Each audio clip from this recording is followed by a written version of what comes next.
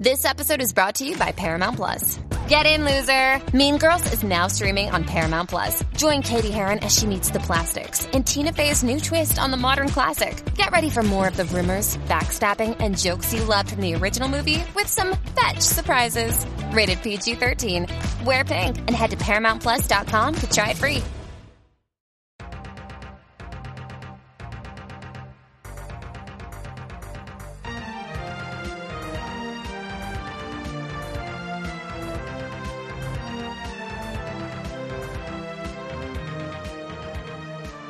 Hello everybody, welcome to the 6th episode of Sequelizers, the show all about fixing bad sequels to good movies. If there's a good movie and it was followed by a terrible sequel, you better believe we're going to try and fix it. I'm your host, Jack Chambers, and joining me are the two teams of titular Sequelizers. Our first team is comprised of Mr. Stuart Ashen. Hello. And Alec Plowman. Hey. And our second team is Mr. Matthew Stockton. Yarr. And Tom Martin. Ahoy. This week, once again, we're going to be tackling a film that's not necessarily the worst in the franchise, but it's where, as we like to call it, the rot set in. It really did. That ship is rotten. There's a pun there, because we're going to be talking about Pirates of the Caribbean, Dead Man's Chest. And if you're not keeping track of subtitles, that's the second one. Yes. Not the other five. The first shit one. Yeah. It's actually the best rated film we've talked about so far, in terms of like IMDb general reaction from audiences and things like that. Most of the things we've talked about so far have been like 5s and things like that. This is actually a 7.3 on IMDb. What? 7.3? Unbelievably so, yeah. Technically speaking, half of the story had quite a bit of promise, and it set up some interesting things that just went nowhere. And the other half of the story is the third film. Yeah, exactly, yeah. Which is the main problem. So let's get into that. Why does Dead Man's Chest need fixing? It's basically The Matrix Reloaded with starfish. Which I may or may not have said before, but I love it. But I love it so much. I love that phrase so much that I'm going to say it again. But it basically that is your pitch title. ... Spoilers, but yeah, Give give us scrubbing. It just has. It does exactly all of the things that franchise cinema was doing in the early 2000s. It just basically sets up a load of stuff, doesn't pay it off in the second one, splits the story over two sequels, and just kind of goes off the deep end a bit and doesn't seem to respect a lot of what made the first one really good. And there's lots of else going on with it. It did a lot of good things. I say in the time when people were pushing CGI, it did really good CGI in places. Everyone, I think, can unanimously agree that Davy Jones' performance is really solid. And this continues to get cited as well, particularly from a visual effects.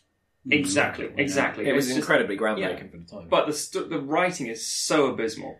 And the fact that you're leading with Keira Knightley, Orlando Bloom, and I can't remember his name now. Who plays Davenport? Jack Davenport. Yeah, I mean, the only actor who can bring more wood to a performance than fucking Pinocchio and Ron Jeremy combined. God. He is awful in everything. He really is. I think he kind of is meant to be, but that's the whole point almost, is that the film tonally... Yeah, but they made him such a central character. They're like, oh, dude. He never feels like he's in the film. It's like every moment he's on screen, you're catapulted out of your seat and into the bloody parking lot behind. You know, it just...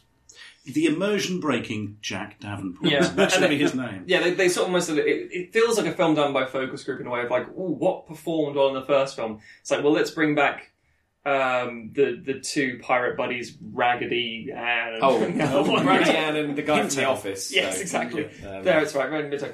And just and more Jack and more Supernatural. It's like, yeah, you've kind of gone off the deep end too much. It just... not grounded in I think the issue was that they didn't have a script. Like with a lot of these problems, they didn't actually have a script written before they had to go and build a load of sets. And there's been many other films that have had that issue. I can't think of any off the top of my head because I'm stupid. But Alien 3.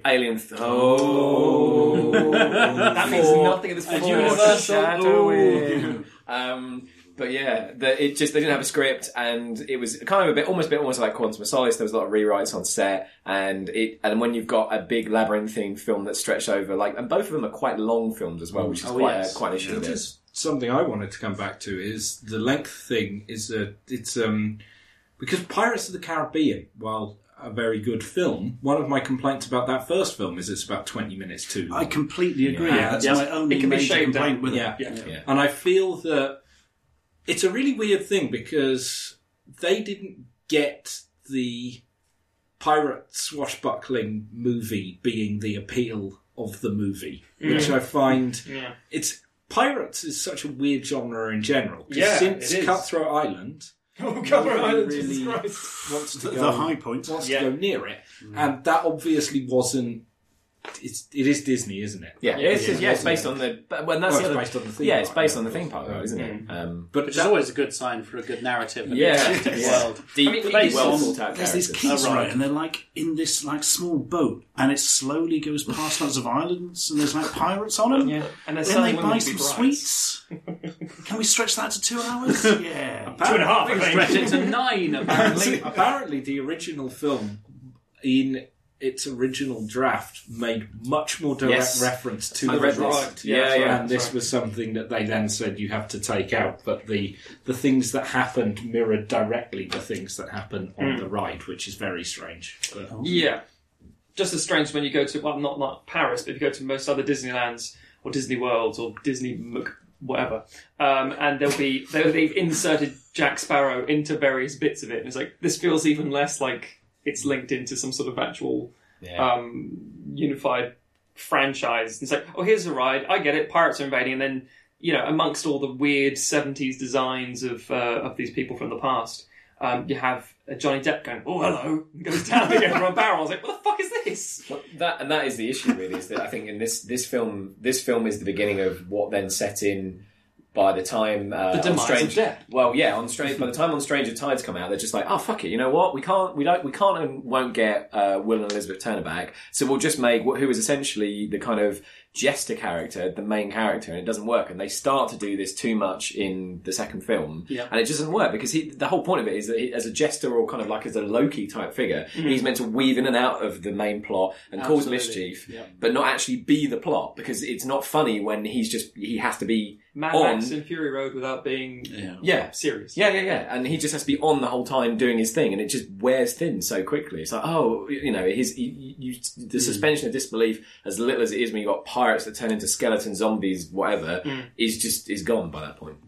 It's strange how it has just kept going as well. Yeah. That we're on film. It kind of stopped, and then you think like, oh, they finished. Oh no, there's another one. Oh, they finished again. It's been 4 years. Oh no, there's another one. Yeah. There's like 4-year gaps between the last two. It's the frustration of like, why do these films that are exceptionally long and arguably strangely very boring, like say the Transformers franchise and this franchise, how they continue to make an exceptional amount of money? It's just familiarity. Like, I know that. I'll go see it again. But the thing that I find interesting with it as well is I'd say not to keep harking back to that Matrix connection. What's weird about it is like with Transformers, they have such a pre-sold 1980s fan base. I know that a lot of the 1980s fans don't like the new films. Was enough of crossover. They got the kids' toys. They got all that kind of stuff. So there's enough of like a thing to make sense. Same with Star Wars. It's got that kind of fan base that goes on.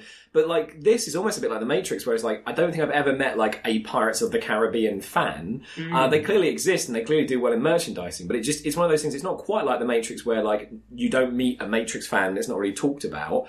But like, as much as I hate to stereotype, people have presented themselves as stereotypes, and I can't help but draw from them in identical ways. So this will now feel like I'm bashing people, but I'm not. So it actually comes down to, for lack of a better word, mums. Mums are the fans. Like, oh, I love Johnny, I'll go see him in a film. And that seems to be the Pirates of the Caribbean main fan base. It's like that, and also, let's remember, Pirates of the Caribbean, the first one came out, nearly 15 years ago, nearly? Yeah. So there are... And it's 2002, isn't it? It's earlier than that. Yeah. 2002. Yeah. So they're like kids, there are teenagers now who are, who were conceived during the Pirates of the Caribbean during that third act. Yeah, I think it's interesting though, because I think part of the reason Pirates of the Caribbean still does so well, I think that there is actually the kids thing. I think because of kids and pirates, and there being that connection there, particularly young children, and a fascination with pirates. And as I said, there has been a void of pirate movies for some reason. The weird thing about Pirates of the Caribbean is that precisely nobody turned around and went, let's make more pirate movies, with the exception of that weird 2004 Peter Pan that came out. That's the only thing I can think of that you could... There was another recent Peter Pan one. There was. With Hugh Jackman, who is the first choice for Jack Sparrow. Oh, he was actually. Yeah, that's really interesting. Because he was unknown at that point. They didn't want to go with him. Yeah, that's why it was written for him. That's why he's really Jack. Yeah. Oh, right, Jack. Yeah, I think he would have done. That's why I'm named Jack as well. That's weird coincidence. Other choices included Christopher Walken. I did read that. Because Disney at one point was thinking of going straight to video. And if they went straight to video... He showed up as Captain Hook in the live-to-TV musical version of Peter Pan. Wasn't it a stage production? On CBS, the stage production that was on TV, And to take your point, Alec, actually, what I think is quite interesting is that you're completely right that there hasn't been... Hollywood hasn't latched onto it and gone, I know what will sell... it's a load of pirate movies. What they've gone is latched onto it and gone, I know what will sell Johnny Depp playing that same character in everything else he's done. Also, somebody called Tim Burton. Also, for a brief period... Movies based on rides, which is why we got the Haunted Mansion. Because people looked at Pirates of the Caribbean and went, rides. Tomorrowland. And Tomorrowland. And also we've got, supposedly there's still going to be the Ridley Scott Monopoly adaptation, which apparently is still apparently going to be, apparently that's still going to be a thing, although Ridley appears to be otherwise engaged transcribing the entirety of the Bible into the Alien universe. But we'll come on to that later. The thing is that Alan Moore did this with Watchmen quite heavily. He said, well, if superheroes were real, what would people go for? And it's pirates. Pirates was a sort of go-to kid-based thing. And again, 50s, 40s, people from the, I'd say the early 1900s, because it was far away enough from pirates themselves that they weren't actually, genuinely a genuine threat. It was more the idea of it could be something that was fanciful and adventure and the Orient and exotic and words you shouldn't really say anymore. And things like that. And empirical nonsense. But the idea that pirates, but it is interesting that no other studio decided to say, pirate, because every time something like Harry Potter came out, it was like, well, we now need to get a child protagonist who is the special, who comes out, everything forms around that, and you had the sort of, well, let's make it more for a more adult audience or a young adult audience, I should say, with like the Hunger Games and other things like that, and you had so many books being bought out as, transcribed into film.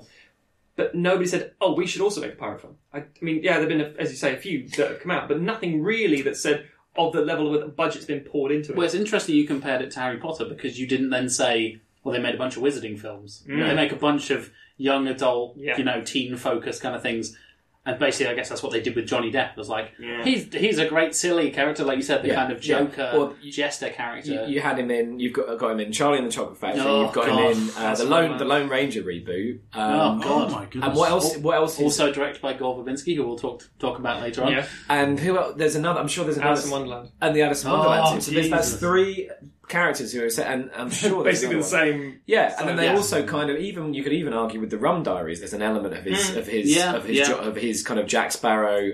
All the Rum. To be fair, that draws on Hunter S. Thompson. I know, but I have strong thoughts on that movie, but that's a discussion. That's going to be Sequelizers Extra, which is 4 hours of bonus episode. 4 hours of Alex ranting about inconsistencies in Hunter S. Technically speaking, it is a sequel to a good film. And as I recall, we saw that together, Alec. We did. We did. Let's reminisce about what we did in the cinema. Coming to a future episode of Sequelizers, The Rum Diaries. There we are. Before we get to pitches and stuff, I of course need to know your team names. I can guess one of the team's names. No, you can't. No, you can't. You can't. A certain form of road and aquatic creature. You can't. So wrong, it's unbelievable. So wrong. But the guys never known as Street Sharks, that is Stuart and Alec. What is your team name? Street Sharks. Our team name. Which will make no sense now, but lots of sense in about. No, it won't. Frampton comes aboard. As in Peter. Yes. Do you know of any other Framptons? Frampton comes aboard. That's pretty. And thanks for listening, everybody. That's the end of the show. That's the end of the first season. We've peaked too soon. Jesus Christ. That is there's so many ways that could be read, and there's so much nuance to it. It's just kind of a thing of beauty. It's deep, man. You just wait. Does it add? You just fucking wait. Does the depth get even deeper? It's like the sea. Johnny Depp. Fathoms. Fathoms of the sea. So over to the men possibly formerly known as Street Sharks. I hope they're not called sea sharks. Shit.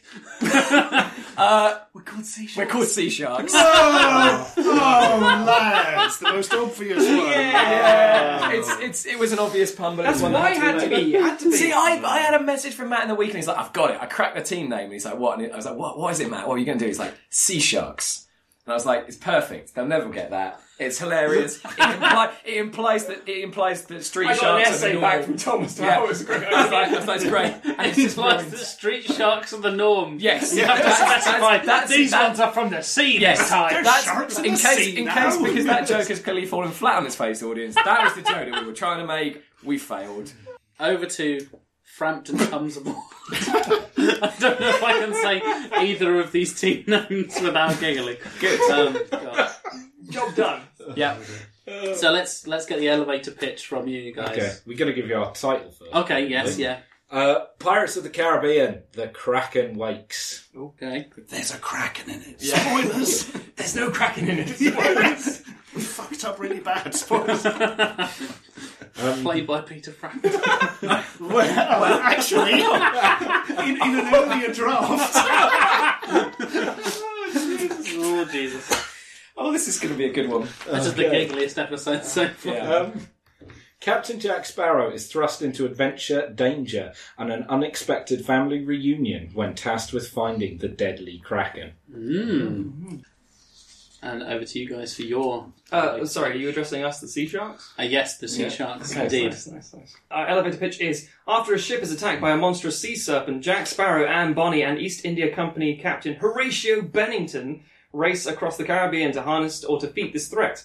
Little do they know that everything has transpired is somehow linked to the mysterious powers of the pirate captain Blackbeard. And our film is called Pirates of the Caribbean: The Queen Anne's Revenge. Okay. We went old school pirate. We went out to the source book. Pirates. Oh, pirates. Yep, found a book on my shelf that said Pirates. Yeah. Opened it.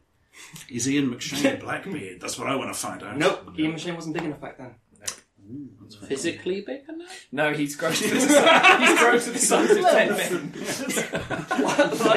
He's Tom a in stretched Megan's midget. Spoon Race. He was too small for a role. Can this not be part of the Sequelizers canon now? Is this now like a thing, like the The running joke we get the Ian running- McShane to I don't know how we midget role. fucking got to Street Sharks as part of the canon, but it's there now, and we there. can't In escape the our fate. final episode, are we going to have an egg and spoon race? I see so. Yeah. Yeah, I mean that'd be death. Radio Gold. And a Just time-travelling 18-year-old actions from Oh no! and beats us all. Curse you, young actions. It's like the goddamn... So strong and virile. You clearly didn't know me back then. Well, to like a kid. Yeah. So back to Frampton comes aboard. Probably. Right. Let's dive into your full pitch then, shall we? Okay. We'll be alternating this one. Oh, you've gone taken for the, a... See? At least the that's the old tactic Street of the Sharks. acting. But it's the old Street Sharks flavour. That's correct. We've got to give our other deets, though, first. You've got Oh, this themes is true. as you often have, so let's get those Okay. first as well. Themes. Pirates having adventures. Surely lacking from the actual sequence. Right. Medical problems. Loneliness. Other themes include No Man is an Island. That's a pun and a half right there. Apart from Peter Frampton, he might be an island. Damn it, they've read it. The evils of man are worse than any monster, and the reuniting of estranged families. Those are our themes. All right. But mostly pirates having adventures. Yeah. So I guess our cast and crew. We'll start with our crew. Directed once again by Gore Verbinski. Right. Music by Hans Zimmer with additional music, including individual pirate themes, Bye. provided by Peter Frampton. Yeah! Yes. And cinematography is that lizard from He's Rango. gone. No. He's gone. Stogden. Man down. Stogden down.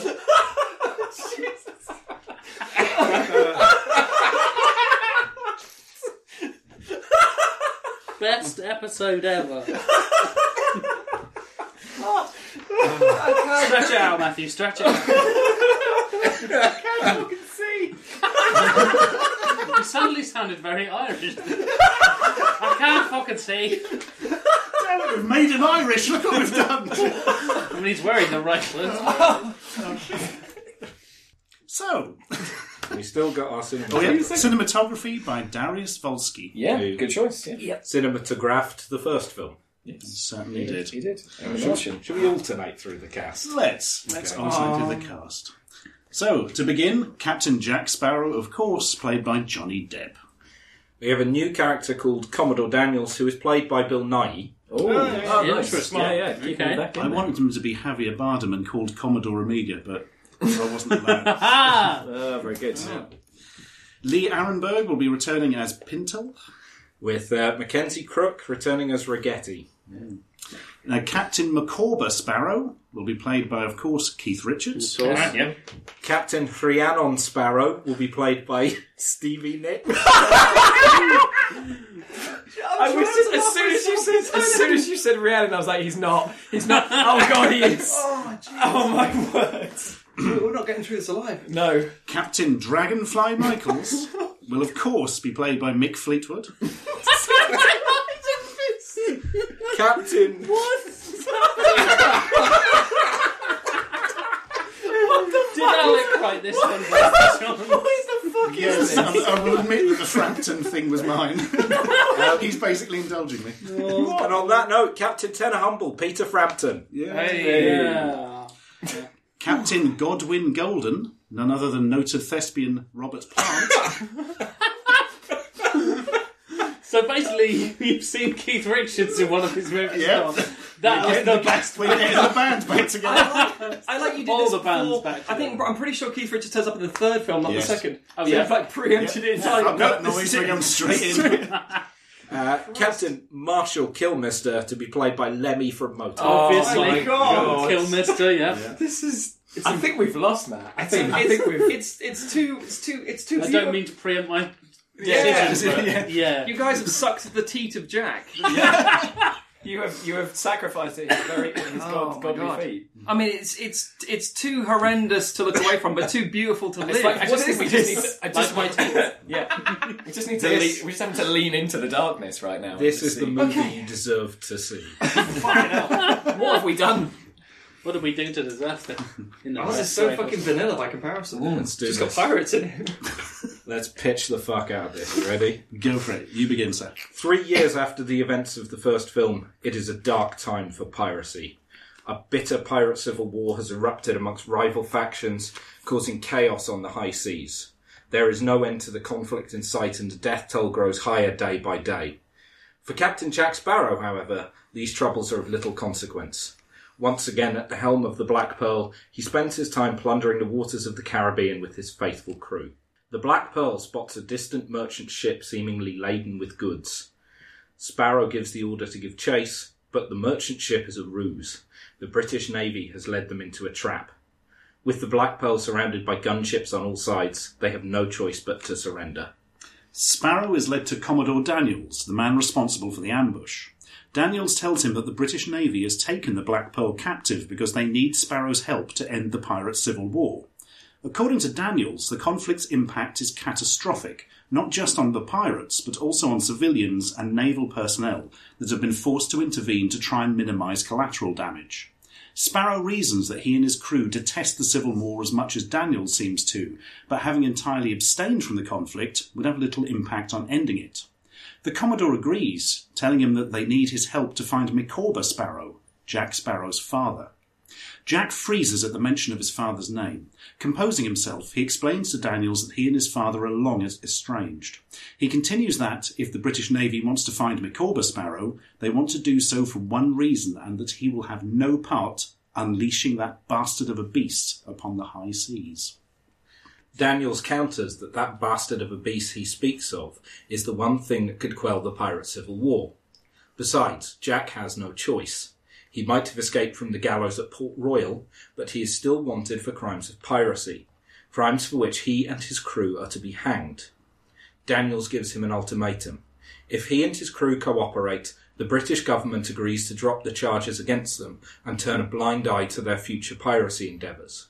If they refuse, all of them face the gallows. Jack returns to the Black Pearl and tells the crew to prepare the ship for a journey to Pelagosto, the last known residence of his father. Sparrow is on edge about the trip, with his change in behaviour and demeanour noted by the crew. Ragetti and Pintel give the backstory of Captain Micawber Sparrow to their crewmates.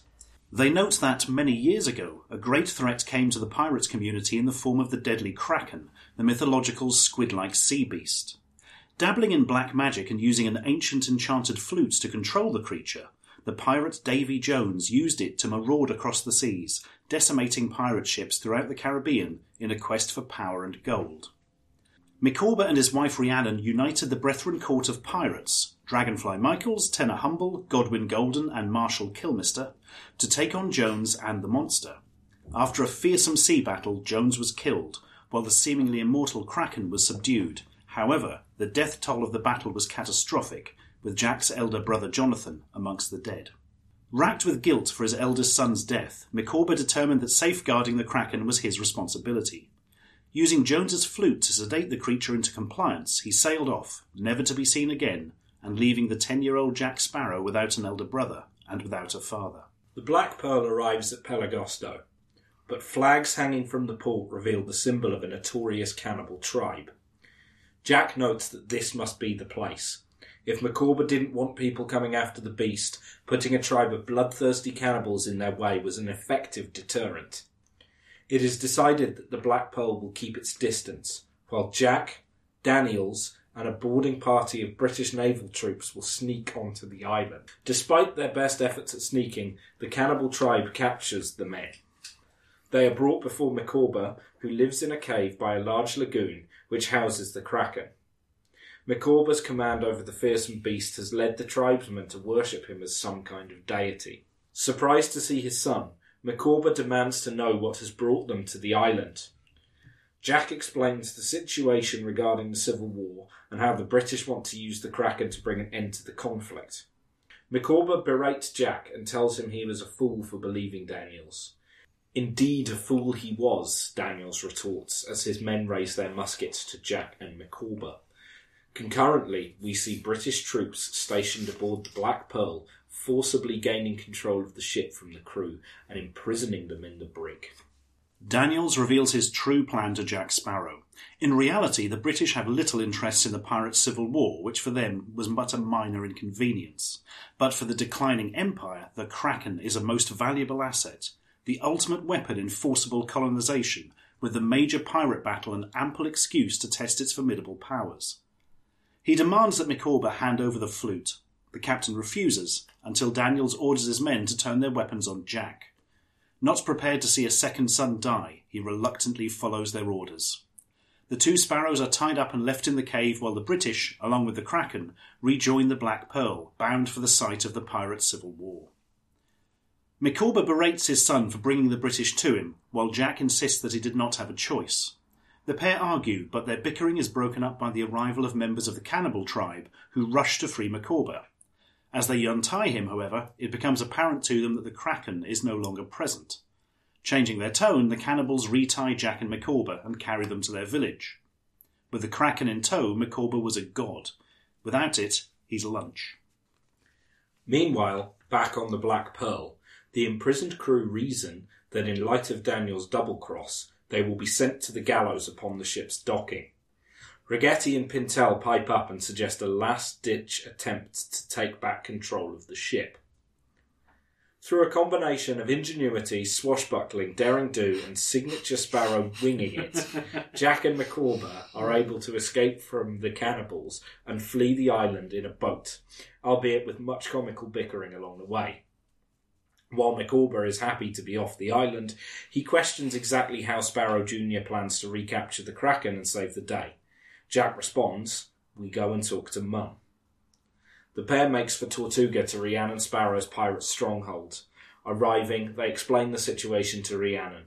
She states that the only way to defeat the Kraken and the British is to unify the pirate forces. This means assembling the Brethren Court, getting them to see past the differences that have led to the pirate civil war, and uniting them against a common foe. She puts out the call to the pirate leaders, and the trio make their way to Shipwreck Cove, the historical meeting place of the Brethren Court. The Brethren court assembles and Rhiannon Sparrow explains the situation. Yet, in spite of the pressing need for urgency, a heated and bitter argument ensues amongst the pirate leaders. The disagreements that sparked the Civil War still rage, while no one wants to go into battle, fearing a repeat of their last fateful encounter with the Kraken. Jack tells Rhiannon and Micawber that the situation is hopeless. At this point, Micawber stands up and fires a flintlock pistol shot into the air, silencing their noise. He proceeds with a speech that, while off-kilter and rambling in a typically Sparrow manner, makes an impassioned plea for cooperation amongst the Brethren for the sake of the greater good. His pleas are heard, and the pirates agree to amass their fleets for a climactic battle against the British and their feared sea beast. En route to the final fight, Micawber has a heart-to-heart with Rhiannon. He explains that he left her and Jack to guard the Kraken because he couldn't face losing another son. Rhiannon counters that his surviving son ended up losing a father, which was almost as bad. She also tells Micawber that she doesn't think the Kraken needs a guardian. The creature's evil deeds are the result of the wills of evil men, and it is they, rather than the monster, that need to be kept in check. The Brethren arrive to find the battle already in full flow. The Kraken, led by the Black Pearl, is wreaking havoc, flanked by the British fleet. The Brethren charge their ships and a fierce fight ensues. They battle bravely, but are overwhelmed by the sheer might of the Kraken and the British Armada. It looks to be a hopeless situation, but at a crucial moment, Ragetti and Pintel enact their plan, regaining control of the Black Pearl and turning the tide. While Rhiannon directs the nautical battle against the British from her flagship, Micawber and Jack board the Pearl to find Daniels and the flute. After an epic swashbuckling sword fight, Daniels is defeated. Micawber retrieves the flute and makes his way to the Pearl's bow and plays a melody. The Kraken stops, raising its gargantuan squid-like head from the water and making direct eye contact with Micawber. Micawber raises the flute to play another melody, but hesitates. Instead, he snaps the flute in two, throwing the broken pieces to the ocean. Seemingly understanding his meaning, the Kraken lowers into the water and swims away from the battle to seas unknown. Following the events of the battle, Micawber and Rhiannon are reunited, with Micawber once again taking his place in the Brethren of Pirates to ensure that another civil war does not take place. Jack returns to the Black Pearl to once again sail the seven seas, content that he is no longer estranged from his dad. The working title was Keith Richards and His Magic Flute. Featuring Peter Frampton. Satisfaction plays Fade to Black. Over to you, Sea Sharks, for your full pitch. Yes, indeed. So, our Pirates of the Caribbean, which is again titled Pirates of the Caribbean, The Queen Anne's Revenge, is being released in 2006, which is 3 years after the original Pirates of the Caribbean. For the director, we are tapping up the talents of none other than Steven Spielberg, mainly because we think that he can kind of deal with the kind of fun, light, adventurous tone a la Indiana Jones, Jurassic Park, obviously Hook as well. With the semblance of fantasy without being pure fantasy. Yes, and also as the other thing we were thinking is that pretty much after about 2005, he hasn't done many great films. Yeah. Much as that pains to say, as a Spielberg nut, he hasn't done anything particularly notable, so this might be a fun little thing that would save him from doing some other A fun little thing things. that will save his career. No, he's fine. Stephen, if you're listening, I love you forever. He's not listening to He's making notes. If there's one person I think we can be assured of that is in listening to this, it's Steven Spielberg. And Fincher. And David Fincher, if only. So with returning cast, we have Johnny Depp as Jack Sparrow and Kevin McNally as Joshua E. Gibbs. With new cast playing Blackbeard, we have none other than my mate Ray Winston. Here's my mate. I love that the listeners go, Tom's a bit cocky. Yeah. I don't know Ray Winston. I think we should clarify at this point that you don't actually... I actually don't know Ray Winston. It's part of an elaborate in-joke between myself and mainly Alec. Mainly Alec. Although usually Ray Winston directed at Bob Hoskins. Bob Hoskins. Sadly, Bob Hoskins. Bob Hoskins is dead. It's an in-joke about Bob Hoskins. It's an in-joke about Bob Hoskins, which has now been made about Ray Winston. Anyway, moving on before this completely slides into farce, we're having Miranda Otto playing the pirate Anne Bonny. She, of course, famously was in Lord of the Rings, played a very strong female character, really good heroine or hero. or however you say it. And she's also was in War of the Worlds, so she's worked with Spielberg before. That's very true. Yeah. We also got Clive Owen as Horatio Bennington. At this point in his career, he's at kind of peak Clive Owen. He's just done Sin City and Children of Men. We want to catch him before he kind of slides in down until the rest of his career. For the rest of his career after peak Clive Owen. And I think his voice would be really good as a kind of East India Company. You're going for full like Cockney. Yeah, kind of proper British kind of stuff. DOP, we're tapping up Dean Cundy, who did Back to the Future, Jurassic Park, Apollo 13. Again, sort of solid visual effects, heavy, adventure-based kind of films. And for the composer, we are having Klaus Badelt, who did the original Pirates of the Caribbean score, along with Hans Zimmer, but he did a lot of the really kind of memorable parts of it. Yes. So, without further ado, we will Would you like me to start? Yeah, you can start them, I think. Thanks. And we'll take you into our world of pirating. Yeah. Rape and pillage. They won't be present in this film because it's a family film, but that's the part world of pirating, so... We're out. Yeah, basically, the words rape and pillage repeated for 2.5 minutes. As we go through the plot, then we scream it towards the end. The words rape and murder is just a shot away were repeated many times in our film. That's a very good point, because you're all in stones. Very good. Anyway. So, after several opening logos from many companies, we open on a hard-fought battle raging between a Spanish crew and a medley of pirates. Swords clash and pistol smoke fills the decks of the two ships tethered together. The Spaniards rally around their captain as the invading crew close in. In broken English, the captain surrenders, hoping to bargain for his men's lives with the pirate captain. Aboard the pirate vessel, the captain sits in his cabin, shrouded in darkness, perforated by thick beams of light. The door swings open and the Spanish captain is pushed inside. As the door closes, the pirate rises and stands next to the painting mounted on the wall covered in a velvet shroud. The pirate reminisces about sailing the seas alongside conquistadors, calling them good men. The Spanish captain asks for mercy. The pirate captain smirks and continues talking about events from a few hundred years ago, ignoring his fellow captain's pleas. As the pirate removes the shroud, the Spanish captain winces at a hideously deformed painting of a man, his flesh peeling with cockles and barnacles pressing through his skin. The pirate says it's an impressive portrait, wonderful attention to detail, and was also, coincidentally, painted for him by a Spaniard when he was a younger man. Trying to work this to his advantage, the Spanish captain asks, "So you're a friend of Spain?" The pirate captain introduces himself as Blackbeard and reveals, "I am a friend to no one who sails these seas." And with that, he draws his sword and skewers the captain. Cut to titles. Dramatic music. Yeah, some bum bum bum bum bum bum, but really sad. Yeah. In a lively pub in Porto Cabello, ex-Navy East India Company man Horatio Bennington buys a drink for a very nervous and flushed-looking sailor. He assures him that everything will be fine and that he is safe to tell his story. The sailor gives an erratic and emotional tale, clearly suffering from shock. He mentions his old captain was sold a conch which could summon a great treasure from the sea. Bennington asks for clarification, but the sailor explains it was all a lie. They thought an island would appear or a path would reveal itself. Instead, their boat was ravaged by a monstrous sea serpent. Bennington, aware of how animated the sailor is getting, tries to calm him. Across the tavern, a red-haired female pirate looks pensive as she eavesdrops from afar. It becomes quickly apparent that many of the patrons are similarly listening in to the extravagant yarn. The sailor gets overly emotional and shouts the finale of his story, explaining that the survivors rowed ashore to Port Tiburon with the conch, and while his captain thought they could control it, no man could harness that kind of power. Hysterical, the sailor passes out. The room is deadly still as a standoff ensues between the treasure-hungry pirates and the East India Company operative. The door creaks open, and everyone is alerted to a figure leaving the pub. The man turns and explains that it wasn't his finest exit and blames the door. That man is, of course, none other than Captain Jack Sparrow. A mad scramble to the harbour ensues with lots of free running and slapstickery. Pirates fight in the streets while others cut through buildings and open windows.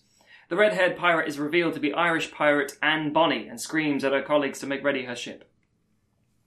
With the harbour in sight, Bonny notices Sparrow caught on a clothesline ziplining through the street. Launching herself off a nearby barrel, she jumps up and grabs him by the waist. Jack and Anne clearly know each other, and we learn that Jack was responsible for the sinking of her last ship. She's well aware that Sparrow somehow manages to fall on his feet like a cat, so feels as long as he's around, she'll get to the harbour first. From their high vantage point, Anne notices a man waving a giant EIC flag, or East India Company flag, to which Jack comments that being the fastest isn't everything. He then signals that a small unmanned skiff has been set alight and is heading towards the moored ships. Watching her ship go up in flames, Anne lets out a blood-curdling scream. Jack jokes about it and gets a punch in the gut. Both pirates reach the harbour, and Bonnie tells Jack that no one should have that kind of power, otherwise you just become the Navy, which they all hate. She gets caught up in a speech about freedom and finally notices that Jack has absconded. Seeing Jack's hat bobbing in the chaos, she gives chase. Sparrow tightrope walks along a narrow pier and waits impatiently. Noticing Anne is hot on his heel, Jack grumbles, but finally the Black Pearl, helmed by Josh Me Gibbs, appears and hooks Jack with a cross sail. Doffing his hat, he bids farewell to his pursuer, only to be surprised when she leaps off the pier and grips the rigging of the stern of the ship. Pulling herself aboard, Anne reunites with Gibbs. They clearly all know one another and have good standing. Jack also clumsily joins the crew and demands Anne is tossed overboard. Gibbs said it's bad luck to throw an Irishwoman to the sea, at which point Anne asks if this is the same crew who betrayed Sparrow and stole his ship the last time. Thinking better of the confrontation, Sparrow barks an order to make a heading for Port Tiburon. Blackbeard's arrival at a PG-friendly brothel ends the frivolity, and an icy silence washes over the room. He steps boldly to the bar and politely asks the owner if they know the whereabouts of the survivors of the Endeavour, whose ship he heard was attacked by a sea monster. A drunkard raises a tankard and assumes the pirate wants to hear the tale. Mid-story, the sailor removes the conch. Spying the shell, Blackbeard grabs it, expecting it closely. The drunk sailor unsheaths his cutlass and demands it back. Stumbling, he runs Blackbeard through, shocking everyone present. As the sword is removed, sand pours out where blood should flow. Blackbeard gruffly whispers, "I'm on my own hourglass, mate." At the same time, Jack and Bonnie are making their way through Port Tiburon, saying they don't even know what to look for. The sailor crashes through a window, swiftly followed by Blackbeard, conch in hand. Jack comments, "I imagine something of that nature." Blackbeard holds the conch aloft and says only he can command the sea, and proceeds to crush the shell underfoot. In the distance, cannon fire from the Queen Anne's Revenge launches at the approaching Exeter, Bennington's ship. Bonnie, Sparrow and Blackbeard race to their respective ships and set sail. Both the Pearl and the Exeter chase the Queen Anne's Revenge, whilst taking potshots at each other. Gibbs highlights that the Queen Anne is faster than the Pearl, and while the Black Pearl is a fast ship, he can't understand how they aren't breaking away. Aboard the Revenge, Blackbeard heads down to his cabin and removes the hideous painting to reveal a secret compartment with another conch inside. Aboard the Exeter, a helmsman tells Bennington that the Revenge is slowing. The captain gives the order to make ready for full boarding and combat. Similarly on the Pearl, the same thing is observed, and Bonnie gives a similar order. The audience are treated to an aside of Jack lowering a small rowing boat, unbeknownst to the rest of the crew. Standing on the deck of the Revenge, Blackbeard presses the conch to his lips and plays a simple tune. All at once the sea froths and foams as a towering leviathan emerges from the water. It almost seems to sniff the Queen Anne's Revenge before turning and submerging. The respective crews of the Exeter and the Pearl seem startled by the sight. After a brief calm, the leviathan reappears, tearing through the Exeter's hull, devouring those on board. Bennington gives several orders, but the damage is so quick, efficient and brutal that the men can barely react. Gibbs asks Jack if they should abandon the fight, but notices he's gone. On board the Queen Anne's Revenge, Blackbeard gives the order to sail away, allowing the beast time to digest. We're then treated to an elaborate scene of Jack sneaking around the Queen Anne, pretending to be part of the crew. As the East India Company ship is destroyed, Bonnie rallies the crew to assist, readying the guns and firing at the Sea Serpent. As the Revenge sails away, a few rowboats and debris carry the remaining Exeter sailors to the Pearl. Bonnie extends her services to Bennington, offering death if he doesn't agree to her terms. The East India Company officer admits he doesn't have much of a choice and is brought aboard. Understanding the full power Blackbeard commands, Bonnie feels the seas will be lost to independent entrepreneurs forever. At the same time, Jack appears with a conch in hand and tells the helm to make for Port Tiburon. Bennington says the closest island is in fact Châtillon. See, Matt's put all this French in there. It's in fact Châtillon, and Gibbs agrees it would be better to go somewhere that they didn't just leave under a hail of cannon powder. In Blackbeard's cabin, he runs his hand along a globe, which has a crude image of a sea serpent drawn upon it. One of the crewmen bursts in, asking why they didn't plunder the attacked ships. Lost in thought, Blackbeard asks the young pirate's name and how long he served aboard the ship. The man answers and explains his first year. Blackbeard welcomes the man into his cabin and starts to explain that he's been sailing the seas since the early 1500s. As a young man, his crew came across a treasure, and the only trinket they gave him was an hourglass with a small amount of sand in it. He produces the hourglass, which is wrapped around his neck. He explains that while wearing it, death cannot see him, and he avoids its icy grip. But as the sand begins to run out, he met with the shaman who told him of a beast whose organ carries a gritty salt which would replenish the hourglass and prolong his life indefinitely. Driven with a desperate lust, he hunted the beasts to near extinction before realising that he needed to farm and conserve them in order to ensure his longevity. The sailor begins pawing at the covered painting, asking what it is. Annoyed that the crewman hasn't really been listening to his story or paying attention, Blackbeard uncovers the painting and says that all recordings of his image match his true resemblance, while he physically appears unchanged. But it serves as a good reminder of who he is and why he needs to hunt majestic creatures that ultimately it pains him to destroy. The pirate lets out a long, irreverent wince at the portrait and says that it's a good thing they don't all look like that. Blackbeard says the effect does not extend to anyone who doesn't wear the hourglass. To prove this, he stabs him in the side. The pirate collapses to the floor, but Blackbeard removes a pinch of sand from the glass and rubs it into the wound, healing him almost instantly. The pirate is humbled and amazed by this, and says Blackbeard is a truly amazing man. Sullenly, Blackbeard confesses monstrous things have kept him alive. Thus, he is more monster than man. Taking a grizzled look at the portrait, Blackbeard sticks the cutlass through the pirate's heart and sits himself back behind his desk. The Pole arrives in the nearby Port Châtillon, and as they pull into the dock, Gibbs notes that there are lines and dots carved into the shell. Jackie inspects it, and Bennington recognises them as notes but cannot read sheet music. Gibbs then talks about old pirate tricks that surely playing the wrong tune would cause almost certain death. Bonnie hypothesises that this is what happened to the Endeavour, and that only the correct notation will summon the beast to be charmed in the way they want. This prompts an argument between Bonnie and Bennington about the merits of destroying or harnessing this power. It becomes quickly apparent that the argument is based on the assumption that they are at cross purposes, but Bennington appears to want to stop anyone using the conch as well, at which point they all agree it should be destroyed. Bennington asks Gibbs to hand him the conch, and he explains he handed it to Jack. Everyone notes that Jack is no longer on board the ship.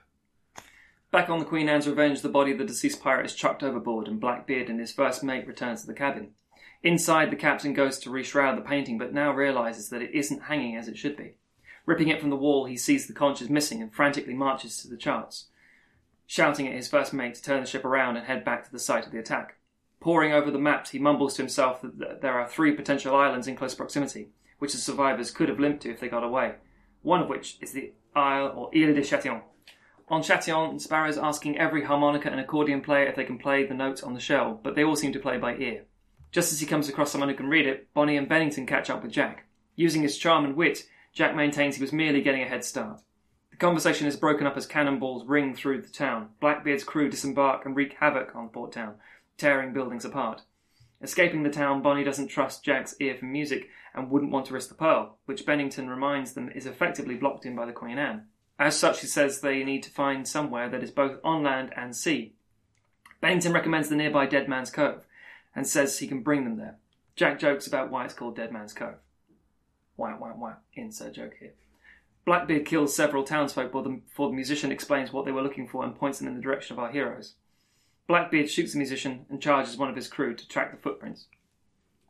Jack, Bennington and Bonnie trek through the jungle via a pit of crocodiles and behind a waterfall to the hidden cove.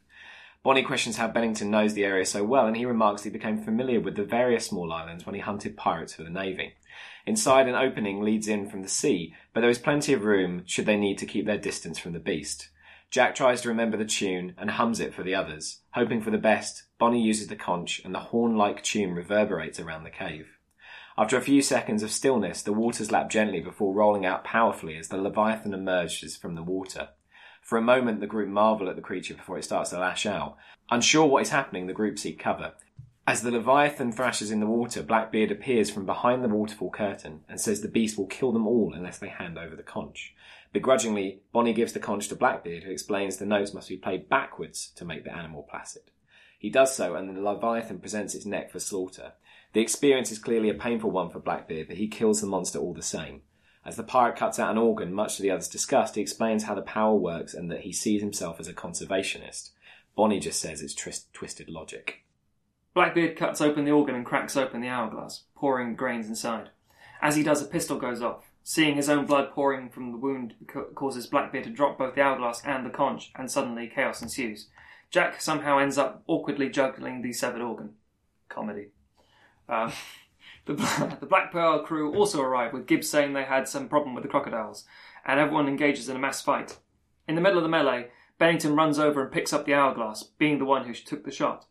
He calls out to Bunny, asking her to slide over the conch to him so he can destroy them at the same time. Donning both mystical items, Bennington is revealed to be a true villain, who can now rule the seas as he sees fit. Having served as a company man, a navy man, and now arguably a pirate, he doesn't want another master.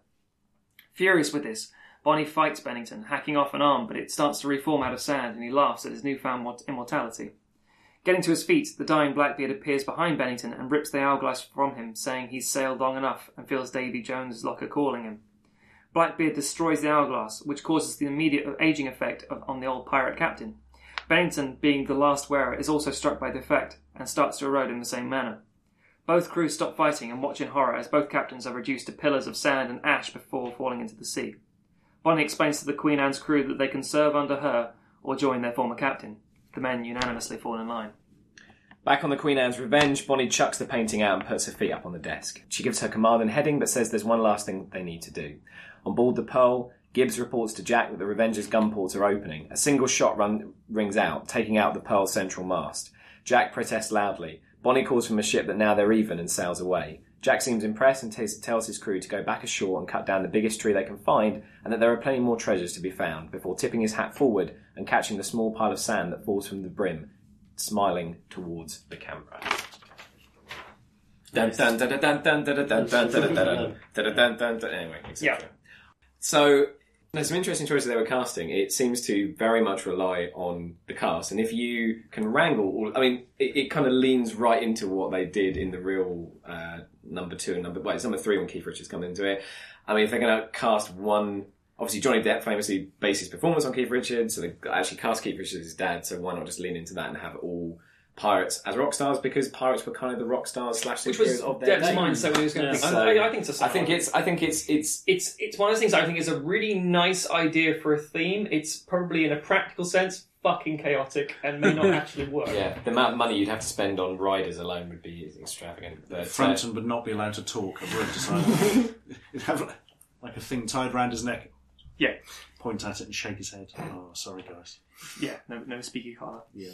No, it was fun, and it used the good parts of the existing film with the Kraken, and it used elements from... It had more of a fucking firefight at the end with massive boats than the second or third one did in the actual thing. So I think that's what the key thing was missing from the Pirates of the Caribbean films. The third one, they all square off and it's like, oh, let's put 2 ships out to fight it out in a maelstrom. It's like, no, you've gathered 50 ships. Yeah. What sounded like the whole Pirates of War thing sounded like it had that. Yeah. As we said, our main theme, pirates having adventures. Yeah.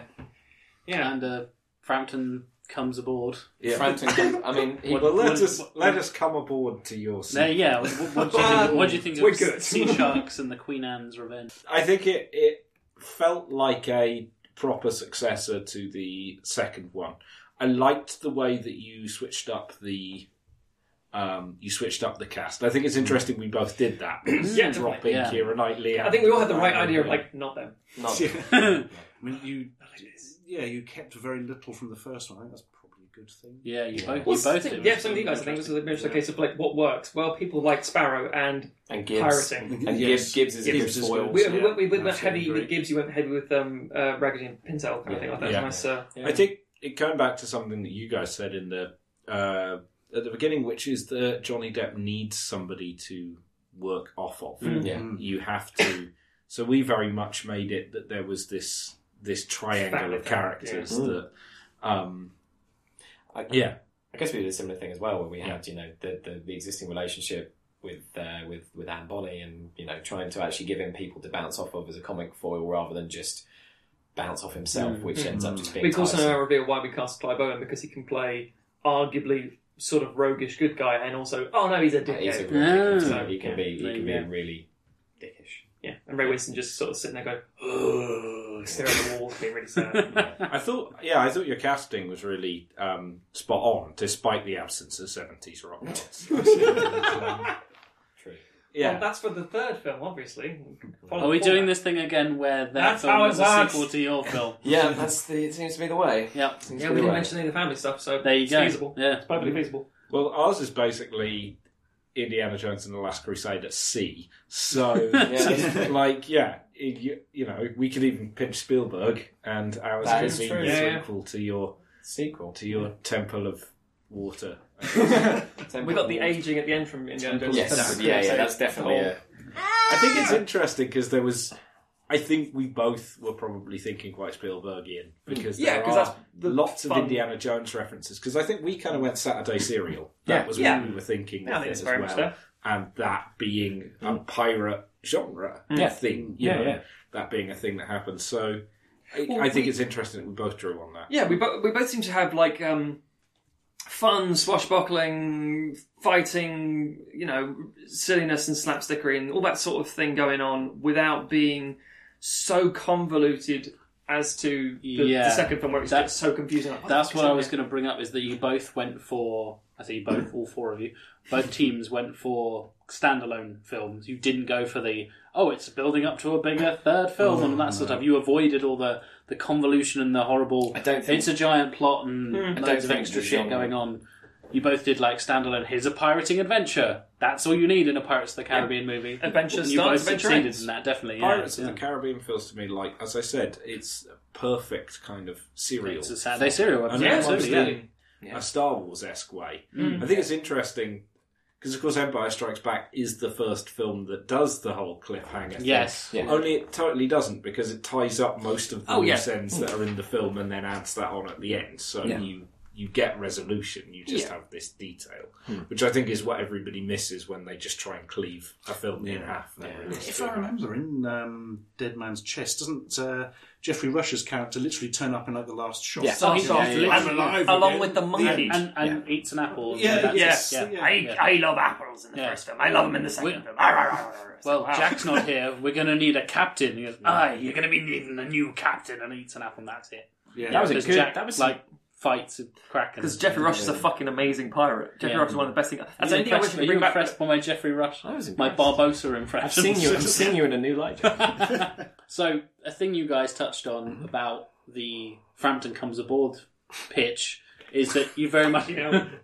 Frampton pitches aboard. Every time Frampton comes aboard, Alec throws up the horns. It's brilliant. Yeah, for visual reference there, listeners, every time Alec is throwing the Dio horns. To be fair, I do sometimes pretend to play air guitar as well. That's true. This was going on during the pitch as well. I hope there's like a noise as it happens. Like, what's that? I'll let you know. I'll add one in. You, as Tom kind of mentioned, you rely heavily on the 70s rock stars, which is very much your wheelhouse, Mr. Plowman. Well, that could really sum up my life as a statement. Pretty much, yeah. You rely on 70s rock stars. I do. Yes, I do. The fact that you'd actually get them all in the same room at the same time, sober and enough to actually act. They are all sober by this point, though. I think this has been factored in. Lemmy's not sober. But Lemmy never was. But Lemmy could always handle this high, so it doesn't really... Did Stevie Nicks go sober as well? Oh, Stevie Nicks was sober by that point. Stevie Nicks was sober by the 90s. Okay. She wasn't sticking cocaine up her bum anymore. Actually, that's where she's going wrong. That's the sequel. Now, Frampton, on the other hand... Frampton's got all of that up. He's got cocaine. He comes aboard. With an arse full of cocaine. So yeah, what Tom mentioned is that you kind of... How smuggling was invented. Stevie Nicks invented smuggling. Who knew? So what Tom mentioned is that you're relying on non-actors as not the main characters, but a central point in your cast. Does that worry you at all, or is it just kind of really? It's only Keith Richards and Stevie Nicks who have any actual heavy lifting. I think the rest of them are basically in essentially like a flashback kind of thing, and then they come together when they join the tribes at the end. All Lemmy's got to do is look hard and look through a telescope. What? I'm pretty sure with 9 takes you can... Yeah. I think... Well, this is Verbinski, so maybe 12. I think we were conscious about that going in. Thing is that Keith Richards' portrayal in the first film is... He doesn't have to do much more than play himself because Johnny Depp is playing Keith Richards. Yeah. And I think that you can get away with that. I think of all of the people in that cast, Stevie Nicks is the person most likely to have some acting chops. Has she acted in anything? I think she's cameoed in stuff, but I don't know if it's the emotional chops I'm worried about. Actually. I think Stevie Nicks is great. I think she'll do fine. I'm always these things. I would like to be surprised. I would like to be surprised. I would like to go, shit, who the fuck knew? And go, like Like when Bowie started acting, and then we went, crap, Bowie's good at this. Why don't we think of fucking Bowie? Jesus Christ. How do you think 70s rock star? Why did you not Bowie? put Bowie? Anyway, The Goblin King doesn't show up at some point. He could be in the... Tra-la-la. Switch Stevie Nicks for Bowie in this. His gay dads. I like it. Jack Sparrow's pirate gay dad. Yeah. Jesus Christ. But yeah, we think at the end of the day, given the sort of movie it is, given the other people who aren't Stevie Nicks and Keith Richards are sort of in a cameo role. Yeah. And really, that we are basically requiring them to play themselves. That's true. Yeah. I think if it had been a different scenario, if this had been fucking Heat, we would have been screwed. But if we were doing Boyhood with Lemmy and Frampton, probably wouldn't have worked. Jesus Christ. I would love to see watch filming the shit out of that. Think how long it would have been. God, goodness. Yeah, so it is a bit of a gamble, but I think given what it is, I think we can get away with it. If it was anything else, totally wouldn't work. Yeah. But in this context, 70s rock stars are coming out. You can hear the horns barely. Yeah. And another thing that it's fairly Jack Sparrow central, and what we talked about before is he needs to kind of have a straight man to kind of play off. You don't really have a straight man in that cast. I guess it's Nye and Daniels kind of being the villainous kind of, and he's also kind of playing off him going as the bad guy, but there's no Will, as terrible as Orlando Bloom is, there's no Will Turner to balance out the kind of Sparrow kind of thing. I think we deliberately dialed Jack Sparrow back a bit, knowing that we had Keith Richards. I think you've already got Jack Sparrow. Dial other Jack Sparrow down. Yeah, sure. We tried to make it a bit more, and it's the same with I've forgotten their names now, but Mackenzie Crook. Raggetty and Tell. Yeah. We actually tried to. We still want an element of that, and you get that in the kind of bickering and squabbling. But we wanted to save Johnny Depp from himself, basically, by giving him, because I think we deliberately gave. So does that mean that technically the lead character would be Keith Richards? The lead character is Keith Richards in this film. That's bold. That's not saying it's a bad thing. No, that's... If I saw those words written down, I'd be like, those are written by Alec Plowman. Only Alec. I was going to say, only now I've realised also that we've done the thing whereby we've taken elements from the other films, and I know for a fact, whatever we've done here, a studio exec would have said, where's the romance element? And both of us would have said, fuck off. No. That would have been exactly my response. Yeah. We've got a PG brothel. What do you want? Would have also been my response to where is Orlando Bloom? Bottom of the sea. Romance, fuck off. Orlando Bloom, fuck off. Yeah. You have a colour of young people. We have a romance element. Keith Richards and Stevie Nicks. Well, that's true. It's a mature. He is your central character, apparently. Oh my lord! Yes, he is. Yes, he and the horns are back.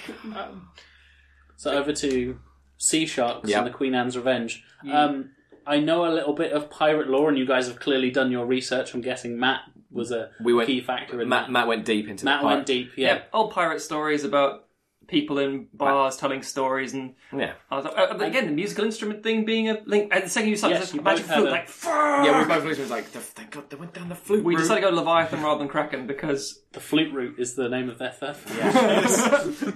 Peter France and Anne. The flute route. Root and toot and flute route. Oh, the square root of flute.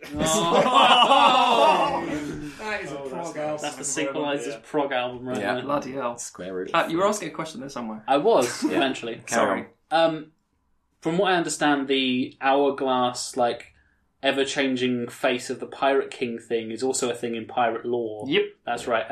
Because I've heard that in other fiction that is obviously borrowed from the real thing. In general, it just feels a kind of... I don't want to use the term derivative, but it is very kind of based on historical things and lore. Yeah. So I do wonder if people who... there must be pirate nerds out there. Yeah.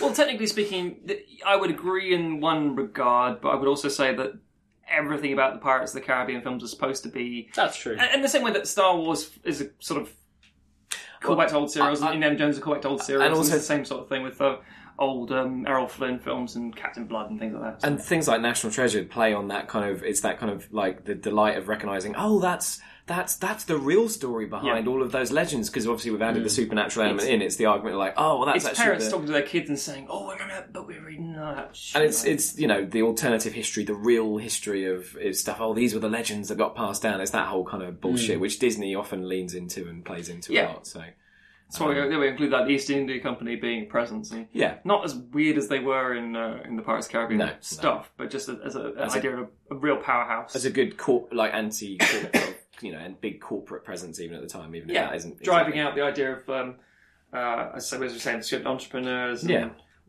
privateers and pirates and such. Fair enough. So we take you can throw derivative at our feet and we'll wear it like a badge on. Like I said, I didn't use that. No. But I will. Yeah. I will do that because I think it is very much indulgent of. Much of the same way you go for like Saturday morning cereal kind of thing, it's indulgent of old tropes that people with nostalgia happy go, oh yeah, that's a pirate film. They lent into 70s rock, you lent into pirate lore. Yeah. Yep. Yeah. That's basically for Pirates of the Caribbean film I felt was appropriate. Clearly going down the wrong road. And Alec did not. So I guess that comes around to my decision. Yeah. And I feel like it would be remiss of me not to pick a film with Lemmy in it. Fucking hell. And once again, Alec has played to my strength. Unknowingly, you did it in the Batman episode. And you've done it again. So I'm going to give it to Frampton Comes Aboard, which is still a team name I can't say out loud without giggling. Congratulations. You've now evened the score back. It's been now 3. I'm not doing this on purpose. I think there's an element of keeping things interesting and then, I don't know what's going to happen. He's going to kill us all in the night. Well... Jesus, that got interesting. That's where my mind went. What are we doing next time? Yeah, what's next? So, next time, we're going to be talking about the sequel. It's a bit controversial because we discussed talking about discussion we had, straight to DVD sequels, and there is a ton of terrible Disney sequels that we could really dive into. But this is kind of first one of the modern era, the golden age of Disney that happened in the 90s and things like that. Return of Jafar. Not Aladdin 2. It's not called that, as I just discovered. It is a sequel to Aladdin. It's a sequel to Aladdin. Yes. And it is terrible. Really terrible. I'm like... Basically a couple of cartoon episode pilots put together with some songs added. Yeah. The runtime is dangerously short. Mm-hmm. And... it's not very good. It's a challenge. Watching that one, kids. You won't. If they sat through Exorcist 2, they're fine. If they've got this... I mean, kids love Exorcist. No one sat through Exorcist. No, I don't think... 6-year-olds are all into heresy, it's like... Yeah. No, I think if the audience has reached this far, they'll be fine. Yeah. Fine with it. Yeah. We hope. Please be fine. So episode 7 is going to be Return of Jafar. Yes. Good lord. Chuck that title out. Yeah. Aladdin 2, Electric Boogaloo. Arabian Boogaloo. Fine. Arabian Aladdin Boogaloo. to Arabian Frampton. Frampton goes Arabian. So, Tom Martin. Yep. How can our dear listeners follow you on the internet? Well, I don't have personal Twitter and Instagram and all that because I'm very busy running my film and video production company here in Norwich called Forward. So if you want to follow the kind of filmmaking shenanigans we get up to, you can visit our website, which is www.weareforward.uk. Or if you do want to follow us on all the social stuff, on Facebook, Twitter and Instagram, we are at Made by Forward. Matt Stockton. How about you? I'm probably on 2 or 3 places on the internet. First of all, you can find me at my website, theredrighthand.co.uk, reviewing films and stuff. There'll be probably a review for the new Pirates of the Caribbean film, me calling it like... filmmaking stuff, cheesemint.com, and you can go onto Twitter and follow me at Stogs, which is STOGHZ. Alternatively, you can just sort of look longingly at the sea and call my name, and I'll appear. We'll both play a tune on a conch and hope for the best. Yep. It'll first be a fin, and you'll think, shit, it's a shark, and then I'll come out and walk in the streets, and you'll think, no, that's a street shark. Jesus. Stuart, how can people contact you through the interwebs and find all your stuff? I am Ashens on all things. That's all you need to know. That's all you need to know. You got, like I said before, you've got the SEO sorted out. You just Ashens. Google the word Ashens. They're all following me already, trying to kill me. And Mr. Plowman. Well, you can follow me on Twitter, Alec_Plowman. If you want to read my interviews with 70s rock stars, then go to alecplowman.com, because that is actually what is on there. He's not kidding. No. And it's now been updated. Yeah, it has been fucking out. Now including like Peter twice. Peter Frampton. I'm also going to take this opportunity to mention the band I'm in with Jack called Monster City on our most rock and roll episode. You can go to monstercityband.com and listen to our music. You can also follow me. I'm at JLW Chambers on basically everything. I'm like Ashens, just not as famous. Yet. Or beautiful. Or aquatic. And of course, you can follow the show. We're at Sequelizers. And if you want to send any suggestions, you have any questions, any arguments you want to start with me about my decisions, we're sequelizers@gmail.com. Hello, my name is Peter Frampton. I think I played too